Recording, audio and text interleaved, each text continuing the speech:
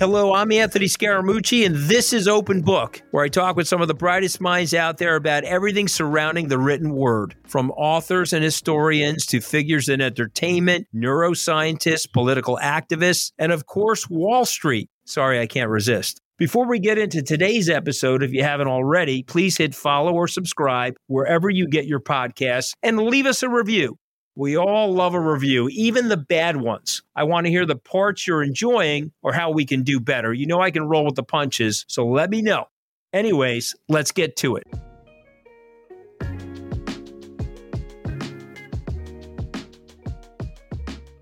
Next up on Open Book, one of the great patriots during the Trump years, Mark Esper, the 27th Secretary of Defense. You can learn so much from listening to Mark, not just about the security of America, but about what it means to love and serve our country. Secretary Esper gives us his take on China and Russia, what changes we need to make internally, and regales us with stories from his time in office. As you know, we're both part of the Trump Fired Support Network. It's a legion of people, so you can expect some of all of that good stuff in there as well.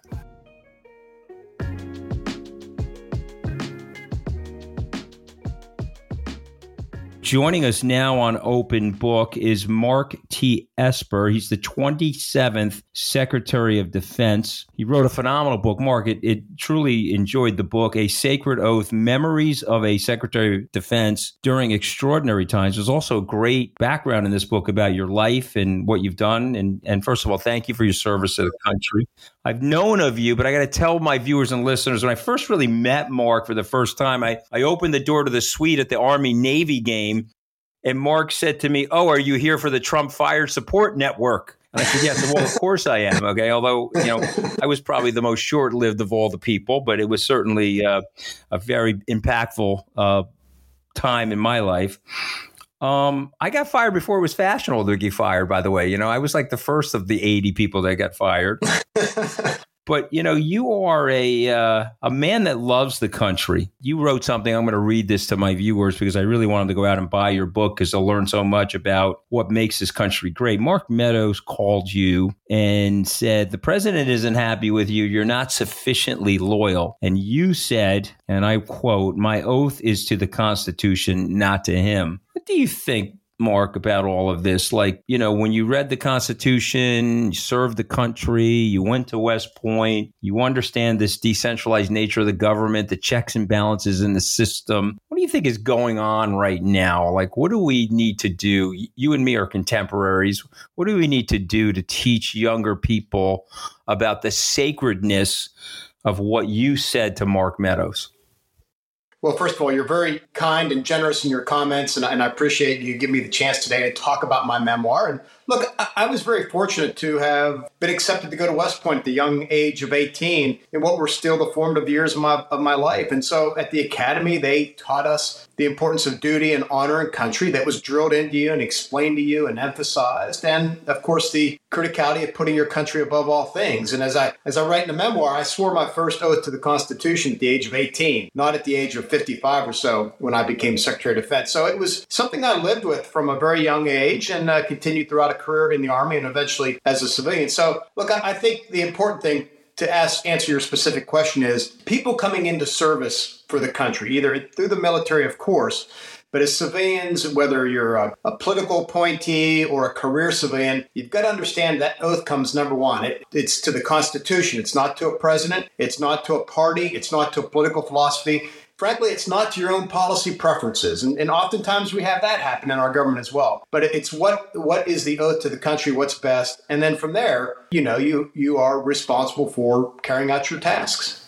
I mean, so well said. And we've had probably so many war stories that we could share, we would laugh about together because we obviously, I worked with Trump during the campaign more than in the White House. And I guess I didn't see the kaleidoscope going on in his brain that I should have. That's my fault. I have to own that. But I want to go over a couple of things, and I'm just going to call it crazy shit. Is that okay? Because, people know I'm a profane person. Sure, that's right? It's an acceptable contemporary. Yes, you accept this. Because this is some crazy shit in a sacred oath. Your fantastic book. Okay, number one, he proposed going after the cartels and said no one would know it was us. He suggested bringing the military to shoot protesters. You can't get more authoritarian than that. That would have been like Tiananmen Square. He proposed military action in Venezuela. He proposed a blockade of Cuba. I know from other sources inside the White House, he asked people, well, what if we nuked Tehran? I mean, the guy was like, Trump would always say that he was just kidding or all this other stuff, but he's the American president saying and spewing this sorts of nonsense. So now you're a rational guy. You have a phenomenal reputation and you're very well read. How do you respond to this? And I'll again call it crazy shit. So how do you respond to crazy shit like this, Mark? Well, part of the challenge, too, I might add, though, is you had many folks around him enabling or amplifying. Yes, no question. They were his sycophants. Exaggerating those ideas. So that was also presented another complication for a number of folks in the administration who were trying to kind of manage this, if you will. So look, I think you have to go back in all things, whether it's the military, government, corporate life, and I've served in all three. What are your core principles? And what's the mission of your institution? And stay true to those things. And I always felt that I owed the president my honest advice. I owed him options more than just one that he might choose or propose, and try and figure out how do I help him advance the policies that he was elected for, but do so within certain guardrails, if you may, that have been long established with regard to our Constitution, of course, the law, and the norms of accepted behavior, if you will. I kind of viewed that as my job because I had not just a responsibility to the country, but also to my institution, to the people who work for me, both civilian and military. All these different factors play in when you're in these jobs. And you experienced it as well during your tenure at the White House. There are a lot of stakeholders, a lot of people with different opinions and different agendas, oftentimes not, a lot of times they're personal agendas, unfortunately. And those are other things that you have to work around. I mean, you see, this is why you lasted longer than me because you're like such a diplomat. I used to like fight with him and say, are you effing crazy? And he would look at me and then he would say, oh, well, I'm just kidding. I'm like, oh, you don't sound like you're the American president. I mean, he had me in Air Force One in the office and he's like, I'm going to veto the Russian sanctions bill. I don't know if you remember, this was like July of 2017. Yeah. Paul Ryan and McConnell passed the sanctions bill because of what the tampering in the election. I'm going to veto it and show these guys Russia had nothing to do with my election. I'm like, they're going to call Chuck Schumer and override the veto. And then he looks at me and he's like, they can do that? I'm like, yeah, they can do that. Then he calls McCann, the White House, he's calling him from the Air Force One, and he's asking him if they could do that.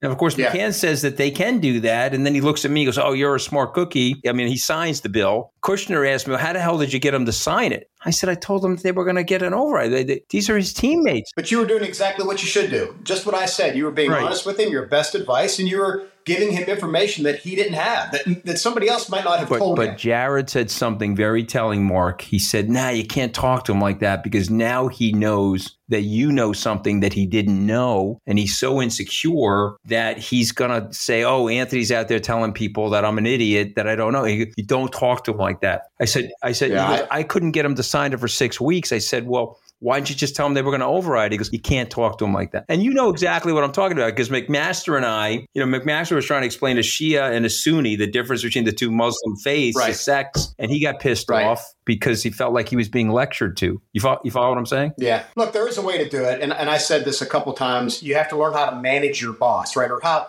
you manage yourself with the boss to kind of make sure that you can help him get to the right place. And that's part of the art.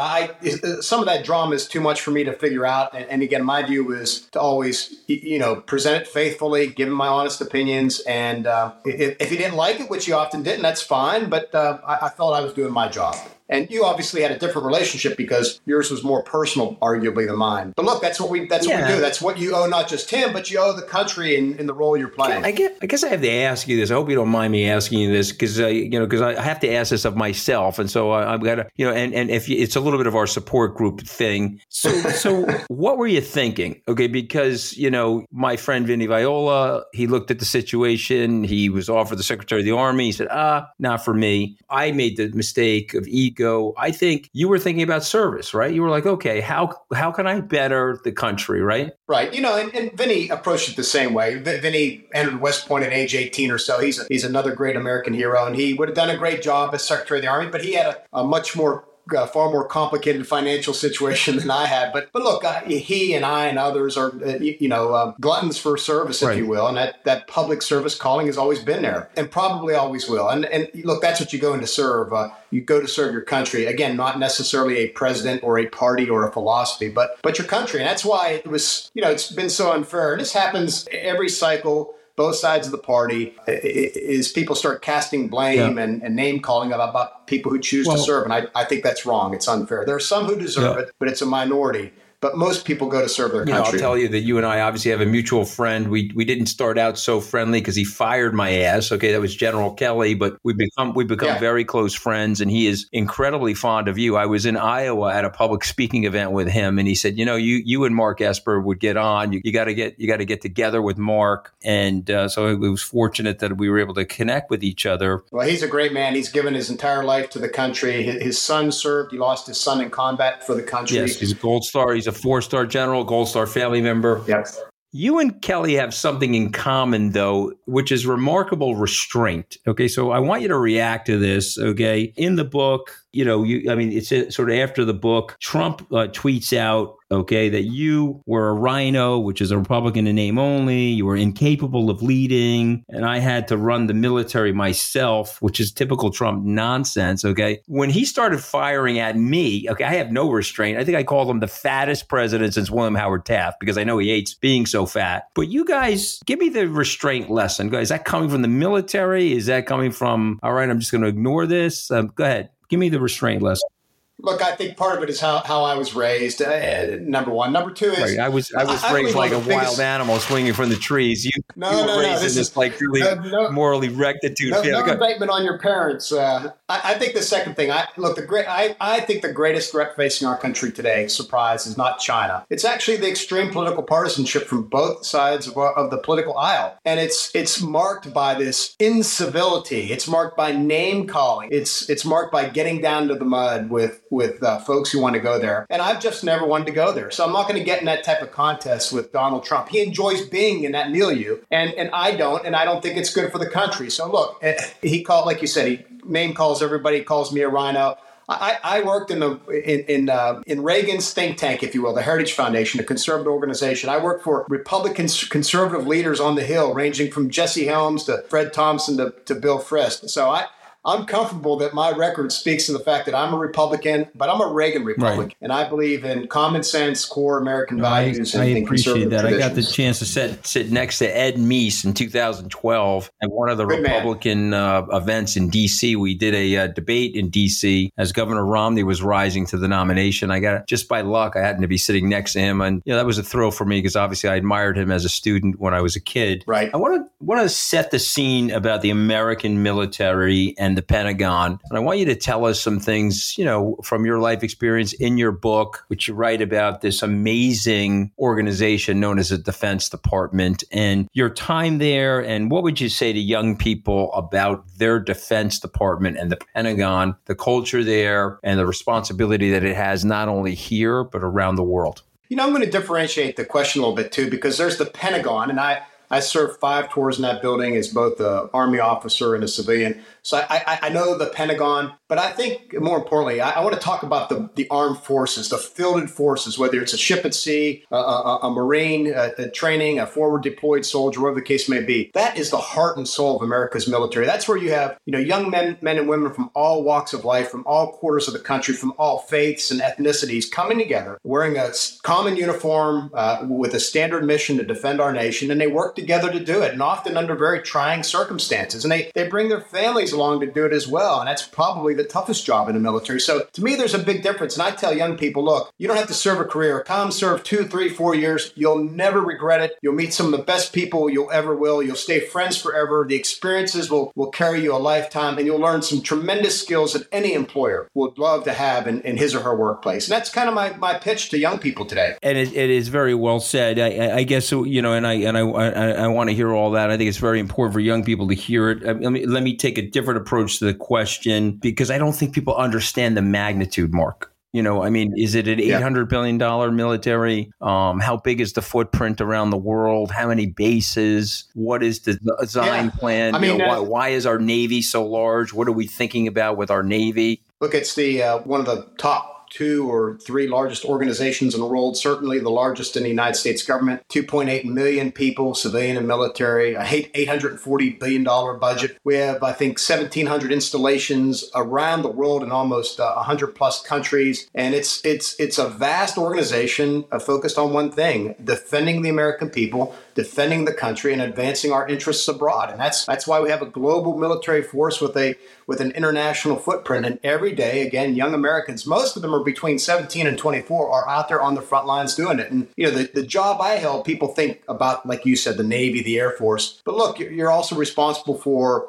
hospitals and daycare centers and schools and electric facilities and you name it, all kinds of things. It's like running a small city that's deployed around the world in all these locations. It's a truly extraordinary thing. The more and more I learn about it, the more impressed I am. But yet we both know that even though we have this amazing military, all this great technology, it still can't solve every problem around the world. And so we've got this big problem going on in the Ukraine right now. If you listen to some of your interviews, you were a little critical of what was going on in Ukraine with the Biden administration. What are your thoughts now? Tell us what you think is going on in the Ukraine, and what do you think the potential outcomes could be? Well, look, I think Ukraine marks the first battle of this long struggle in the 21st century between autocracies and democracies. And it's proven a strategic failure on multiple levels for Vladimir Putin. And Ukraine has showed us the virtue of strength and tenacity and skill and courage by pushing back a much, much bigger neighbor who's a bully. And they've taught us some lessons about tenacity and grit, right? And so I think it's important for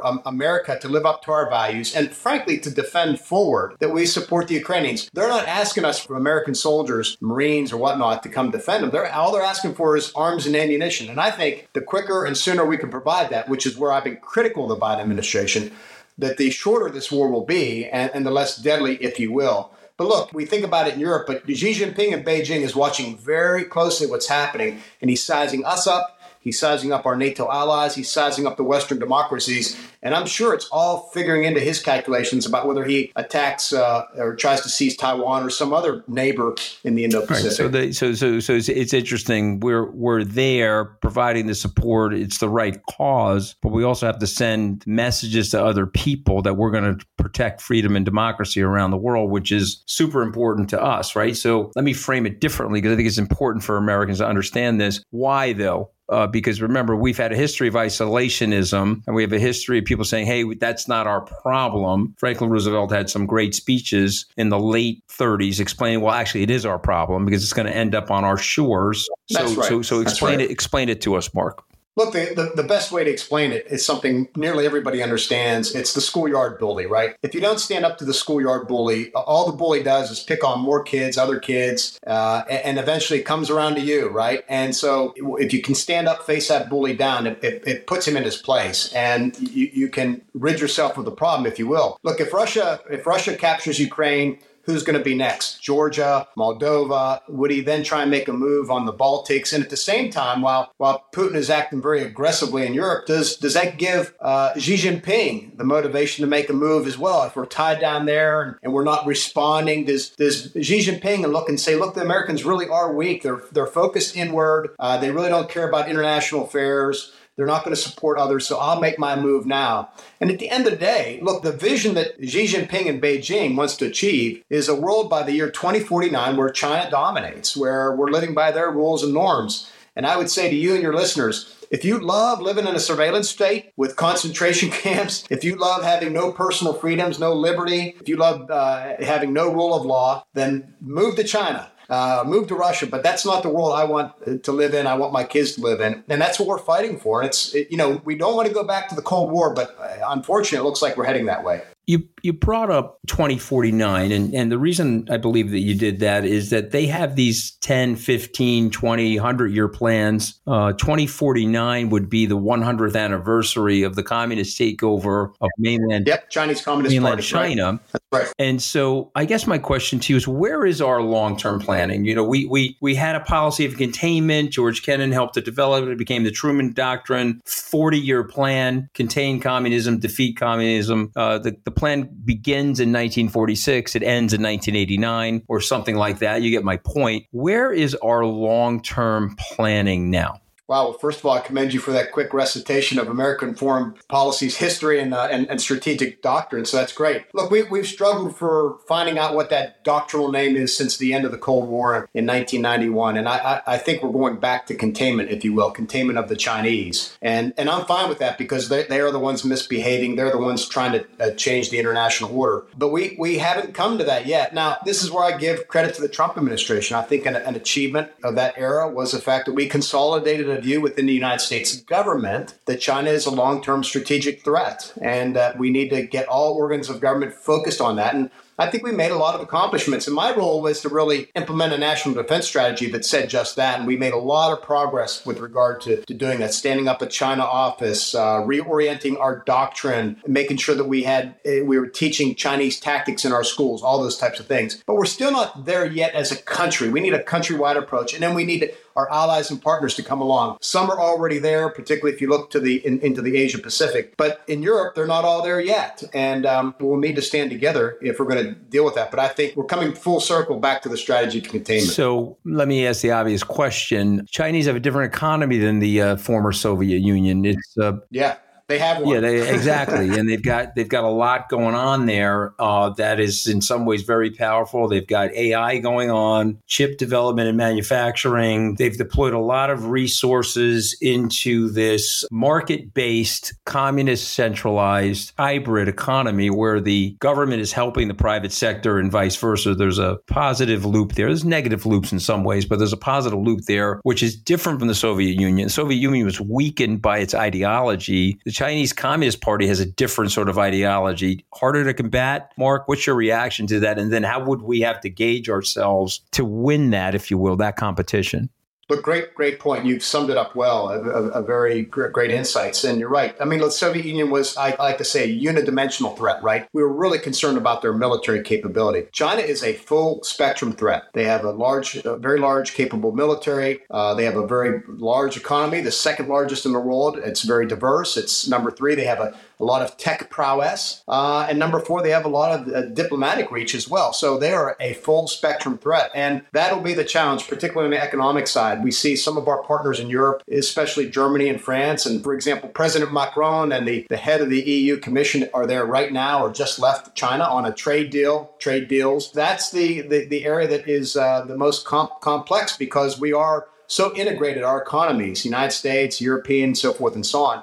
We're not going to completely break from China, nor should we, but I do think we need to have what we call strategic decoupling. That means key areas such as rare earth elements and certain materials. That means semiconductors. That means some other high-end technologies that are really crucial to the Chinese military and intelligence apparatus. And I think we need to start denying them. The administration has done a good job on this, begun in the Trump era, and I think it needs to continue. But we're going to see a strategic decoupling, but not a complete decoupling because we can't afford to do so, frankly. Without the ones like you, who work tirelessly to keep things running, everything would suddenly stop. Hospitals, factories, schools, and power plants, they all depend on you. No matter the weather, emergency, or time of day, you're the ones who get it done. At Grainger, we're here for you with professional-grade industrial supplies. Count on real-time product availability and fast delivery. Call, clickgrainger.com, or just stop by. Grainger, for the ones who get it done.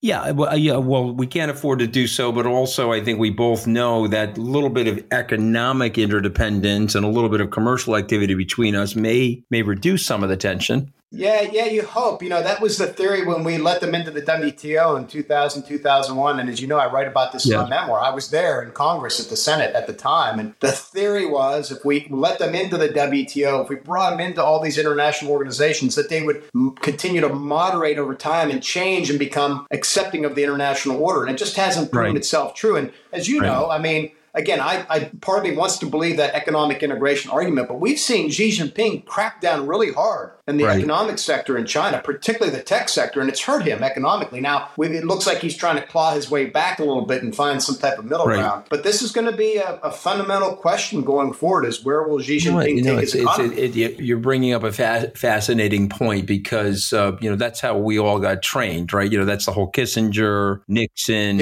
even Reagan. Deng Xiaoping. He's reforming. Let's help them rise, increase their living standards. I mean, this goes back to George Marshall, rising living standards around the world. Yeah, we brought almost 700 million Chinese out of poverty just by letting them in and helping them come forward. It's fascinating. President Xi visited President Trump in April of 2017. He was carrying a book with him by Graham Allison, the dean of the Kennedy School. Right. I think the title of the book was Destined for War. And the thesis in the book was that a rising superpower often threatens the existing power structure. I mean, he took it all the way back to the Peloponnesian War between Athens and... Yeah, it's the so-called Thucydides. Right, exactly. He took it right back to the Peloponnesian War. And so he put you through 16 episodic events, 12 of which we went to war, 4 of which we didn't. The most dramatic one was when the UK was in decline and its kissing cousin, the United States, was in rise. And so they were okay. Same Christianity, same set of rules, and, white English-speaking people, let's just be frank about it. So they didn't go after each other. But now you have 2 different tribes. One is rising. Right. And we can debate whether or not one is declining. I'd like to think America's best days are ahead of it if we can get our act together. But here we are. So what do you say to that as a foreign policy theorist, a defense theorist? How do we prevent the tension that the Thucydides trap, if I'm even pronouncing it right, is upon us right now between us and the Chinese? Well, it's an interesting theory, a lot of historical example, and it's important that we learn from those examples. I don't think that war with China is inevitable and certainly not imminent. I think it's something that we need to continue to manage. I think you have to work it in multiple ways, and in some of those ways may seem like they conflict with each other, but they don't. So, for example, going back to our previous discussion, I think we need to continue to pursue some degree of economic integration in as many non-strategic areas as possible. That gives everybody on both sides incentive not to go to war, not to have tension. On the other hand, at the same time, we need to build the most capable military we can. It goes back to Ronald Reagan's peace through strength doctrine. And we need to bring our allies and partners along with us, because what we want is Xi Jinping to wake up every morning, to look outside his window. We want him to look at the Taiwan Strait and look at Taipei and say, not today. It's not worth it. It's not worth losing my economy, and it's not worth having my military destroyed by the United States and its allies. And that's what we have to manage until we get a new set of leaders in Beijing. I think it's well said, and I think that's been the policy, and I think it's also reflected there in the Ukraine. The late and very terrific and the late great Ash Carter, had the opportunity to interview him a few months prior to his untimely death. He said something to me. He said something to me that I want you to react to. He said, Anthony, the Russian military has been decimated, incredibly weakened, more so than even the press is indicating. And obviously, there's propagandists on both sides. The Russians are telling us they're winning the war. The Ukrainians, we believe, are winning the war. What is really happening there? And is Ash Carter correct that their military has been decimated? Yeah. So first of all, we miss Ash. He was a good man, and his death was so tragic and too soon, right, for all of us. Absolutely. But he was a very smart man too, and I was privileged to get to know him. He was helpful to me when I was Secretary of Defense. But look, I think he's right. We know at this point more than 90% of the Russian ground forces have been committed to Ukraine, and they've been torn up, decimated. And I think in a way that they've proved themselves not to be very capable going into the fight, whether from the general officer level to the NCOs to the privates. Their equipment has been found to have many flaws and weaknesses. Their tactics are unsound. So when you take all that and you decimate it, not only do they have a very incapable, incompetent ground force now, it will take them years and years and years to rebuild it because their industrial base has been wiped out as well. That is due largely to the economic and financial and other sanctions, tech sanctions we placed on them. And we need to continue to do that. Now, that's said. That's the good news. The bad news is their Air Force is largely intact. Their Navy is largely intact, and it's a very good Navy, and they still have nuclear weapons. And so we need to be very cognizant that they still remained, while their army's been decimated, they still remain quite capable. Whether they are as competent in those other areas as we thought their army was, who knows? But I think we need to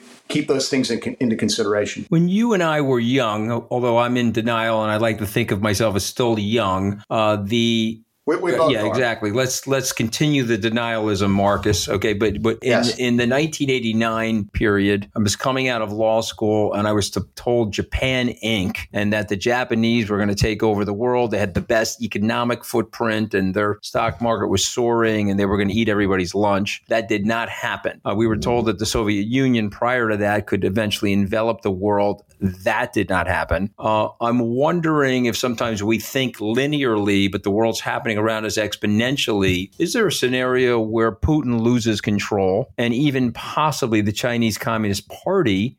Because you and I both know, we're students of history. These one-party systems have a tendency to last about 70 years, and then they break down and they sort of dissolve. And both of these things are in overtime. So what say you to that sort of radical contrarian thought? Well, first of all, I agree with you about what was talked about in the early 90s. I was going to grad school then as well. And everybody wants to predict America's decline and demise and downfall. And we're just such a vibrant nation with this, the spirit of immigrants coming in and a very innovative culture. You can never count us out. So I'm very like hopeful, failure like in this culture. I mean, I've been failing upwards for 30 years, Esper.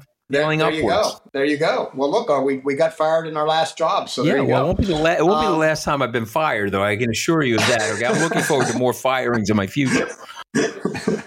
But these authoritarian states are quite brittle, and they get more brittle over time. And I think it's questionable as to what happens to Putin. He's not fighting a three-front war, right? He's fighting a military battle in Ukraine. He's fighting, if you will, the West, led by NATO, and he's fighting on the home front. There's a lot of tension inside Russia, and the question is, can he survive that? I don't know Russian politics all that well, but we also know that he's a former KGB agent. I'm sure he knows what's happening all around him, but he could fall. He could be pushed out. Now, whoever comes behind him may not necessarily be better. It could be a real, hardcore right winger. We just don't know, and this is why it's so important. We need to get beyond Putin and try and restore some sense of democracy in that country, so that we have, there's more checks and balances on what happens there. And look, Xi Jinping in the other part of the world just secured himself a third unprecedented term for 5 years. If he remains healthy, he'll probably take another 5 year. He's going to be around for a while, I suspect. So these guys aren't going away. Certainly not the Chinese leadership anytime soon. Well said. I guess my last question on this, and I'm going to switch to my lightning round, and we'll conclude this fascinating interview. But is democracy? I think we're trying to export it into Iraq. Iraq is probably a better place today than it was when Saddam Hussein had it, but obviously it's a difficult place. But is it exportable? Number one, is democracy exportable? Number two, are nations like Russia and China, tell me, they've had histories of kingdoms, monarchies, czars, autocracy. So is it possible to even break that cycle and create democracy in countries like those? Well, there's far more better qualified people than me to answer this, but I'll take a stab at it. I think it's exportable if the people want it, if they're willing to fight for it, if they're willing to defend it. And we didn't see that in Afghanistan, right? And it was questionable for a period of time there in Iraq. And like you said, now at least Iraq has some type of functioning democracy. There's a lot going on internal with regard to partisanship and Sunni versus Shia, as you mentioned earlier. But it's something. But look, I think at the end of the day, we can't impose our values on people. We can't impose our form of government. If they want it, if they're willing to fight for it and defend it, then I think we should help them. But I think we need to get better at figuring those things out earlier than what we did in Afghanistan, for example. We spent a lot of time there trying to work within a culture that never had, that I can recall, a true democratic experience. And because of the nature of the fight, the Civil War, they weren't willing in the end to fight for it. At least they didn't have the political leadership, probably to be more fair, didn't have the political leadership that was willing to stay and fight and defend it, like President Zelensky in Ukraine was willing to defend his democracy. Well said. Okay, I've got 5 words, statements. It's actually people in your case. I need you to give me a lightning fire response to these, if you don't mind. Okay, ready? Kash Patel. I think I maybe met Cash once as well. His reputation is being a bad actor, but that's based on what other people said, what I've read, so forth and so on. But somebody who puts Trump first. General Nakasone. Paul Nakasone is an American treasure in many ways. He's a very capable officer who's led both the NSA and Cyber Command. I got a lot of respect for him, and we work together very well. Vice President Pence. I like Vice President Pence. I think he's a good man, an honest man who did an extraordinary job and got a lot of respect for him. He certainly showed who he really was on January 6th. Well, I'm in your camp with the Vice President. I have an enormous amount of respect for him, and I think that like yourself, he exercised restraint when necessary. And Mark, you're never going to say this, so I'm going to say it. Okay, I guarantee that there were things that you've done silently and anonymously that served and protected the country during your term in the Trump administration. And I know I can say that about General Kelly and, for that matter, Vice President Pence. And the most dramatic thing for Vice President Pence was the 6th of January in terms of keeping our constitutional dignity. What about President Zelensky? I think he's a man who rose to the occasion and stood tall during some tough times. I think if he would have left Kyiv in those early days of the conflict, when I guess we called over and offered him a way out, there would be a very different situation in that country now. I suspect the government would have collapsed. The military might not have fought as hard, and Russia would have occupied far more of Ukraine these days. So his actions are very Churchillian, if you will. He can win this? Absolutely, he can win this. He just needs to have the arms and ammunition and assistance that he keeps asking for, and we keep slow rolling. Mm-hmm. Yeah, I know. We like to do that, right? What did Churchill say about us, right? We do the right thing, but we have to exhaust every other possibility. Right, that's right. What about our old boss? Let's end it with Donald Trump. Look, he's obviously a complicated figure. I've said my issue with him on many occasions is he doesn't put the country first. He puts himself first. And in leaders, you need people of character and integrity who are willing to sacrifice themselves, if you will, and certainly put country first. And he doesn't check any of those boxes for me. Mm-hmm. And so that's why I don't think he's fit to be president. I'm hoping that we see a next generation of leaders within the GOP and, frankly, on the Democrat side as well, rise up and move beyond the leaders we have today. And that's my hope. And I hope we'll see another Ronald Reagan at some point, too. Couldn't agree with you more. And I think we have to get there, and we have to help these people get there. What's next for you before I let you go, sir? Oh, I'm busy these days working in venture capital and private equity and boards and public speaking and stuff like that. So I have a busy agenda with lots of things, and we'll see what the future holds. I never rule anything in or out. All right. Well, I think your future is incredibly bright, and I hope it's back in the service of our country, this fragile democracy that we both love. I appreciate you joining me today on Open Book, and the title of your book is A Sacred Oath, Memories of a Secretary of Defense During Extraordinary Times. Thanks for joining us, Mark.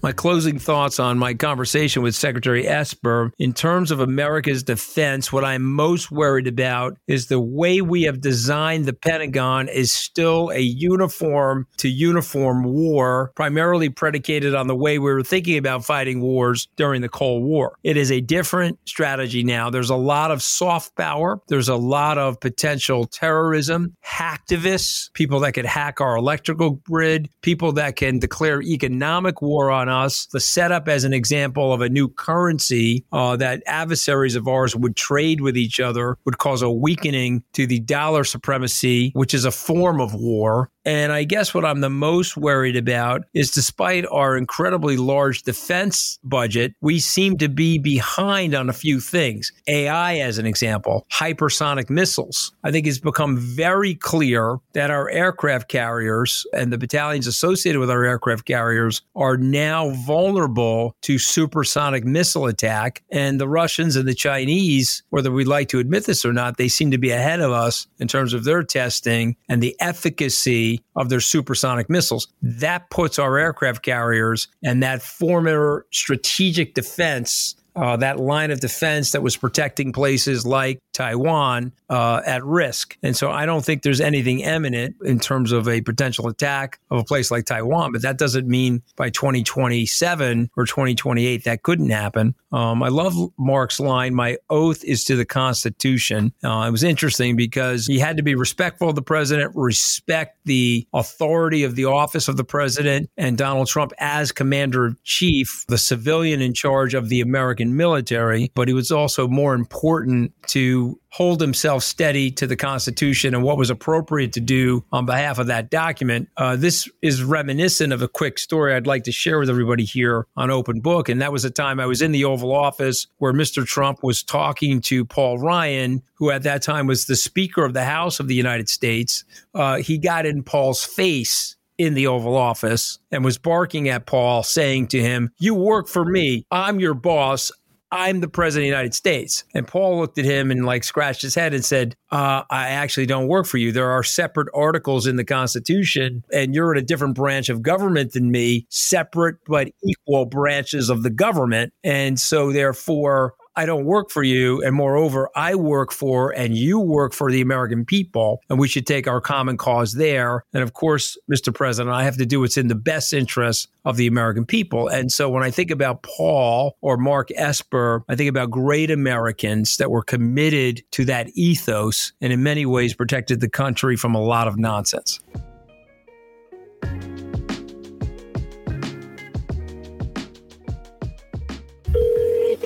Hello? All right, you ready to join the show? Do you remember Secretary Mark Esper? He was the Secretary of Defense for Donald Trump. You remember Trump forced him to walk in the park with him in front of the church, and he got really pissed off at Trump for that. He was on today's show. Bible upside down. Right. You remember when he held the Bible upside down, Donald Trump? Okay, in Mark's book, he told some crazy stories about Trump. And one of them was that Trump wanted to use the military to shoot protesters. Does that surprise you about Trump? No, I think, what I think of Trump is I think that he's not educated enough because he doesn't think before he speaks. And he's so narcissistic that he just blurts things out without thinking of what he's saying. He's very strong in his manner, but I think that he ruins himself on the way he conducts himself. Right. You think he's going to make it back to the presidency, Ma? Possibly, but I don't think so. Okay. All right. Why not? Because I think that the people that have any form of ability and education will see the real him. He doesn't think about what he's saying sometimes. He just blurts it out because he can't control himself. Mm-hmm. And he's not a good enough speaker, but he does have clout in his character on his statue. Like, people would be afraid of him because he would do the men if he had to do the men. Where I think that Biden is very soft, and I don't think he has the chutzpah to acknowledge. He doesn't have the strength that someone like Trump has, but I don't think Trump is good because he's very insulting to the person that he's trying to criticize. I don't think that's right. Right. It's too much bullying, right? Too much bullying. A bully. That's the right word, yes. Right. He's a bully. And he likes being a bully, which is odd in itself, because people that are bullies. You like when I fight with him, though, right, Mom? Because you know I know how to fight with bullies, right? You like that, right? Well, I think that one of the reasons why, can I say what I think? Yes. I think one of the reasons why you were fired because of Lizza being an obnoxious creep, and Trump didn't save you because he was afraid that you would take over because you know how to talk better than him and you're more educated than him and you think of your words better than him, and he doesn't think right. He says things that are way out there. Mm-hmm. All right. I love you, Ma. That's it for today on Open Book. All right, baby. All right. I'll be looking at it. All right. Love you, Ma. All right. You, baby. I am Anthony Scaramucci, and that was Open Book. Thank you for listening. If you like what you hear, tell your friends and make sure you hit follow or subscribe wherever you listen to your podcast. While you're there, please leave us a rating or review. If you want to connect with me or chat more about the discussions, it's at Scaramucci on Twitter or Instagram. You can also text me at +1 917 909 2996. I'd love to hear from you. I'll see you back here next week.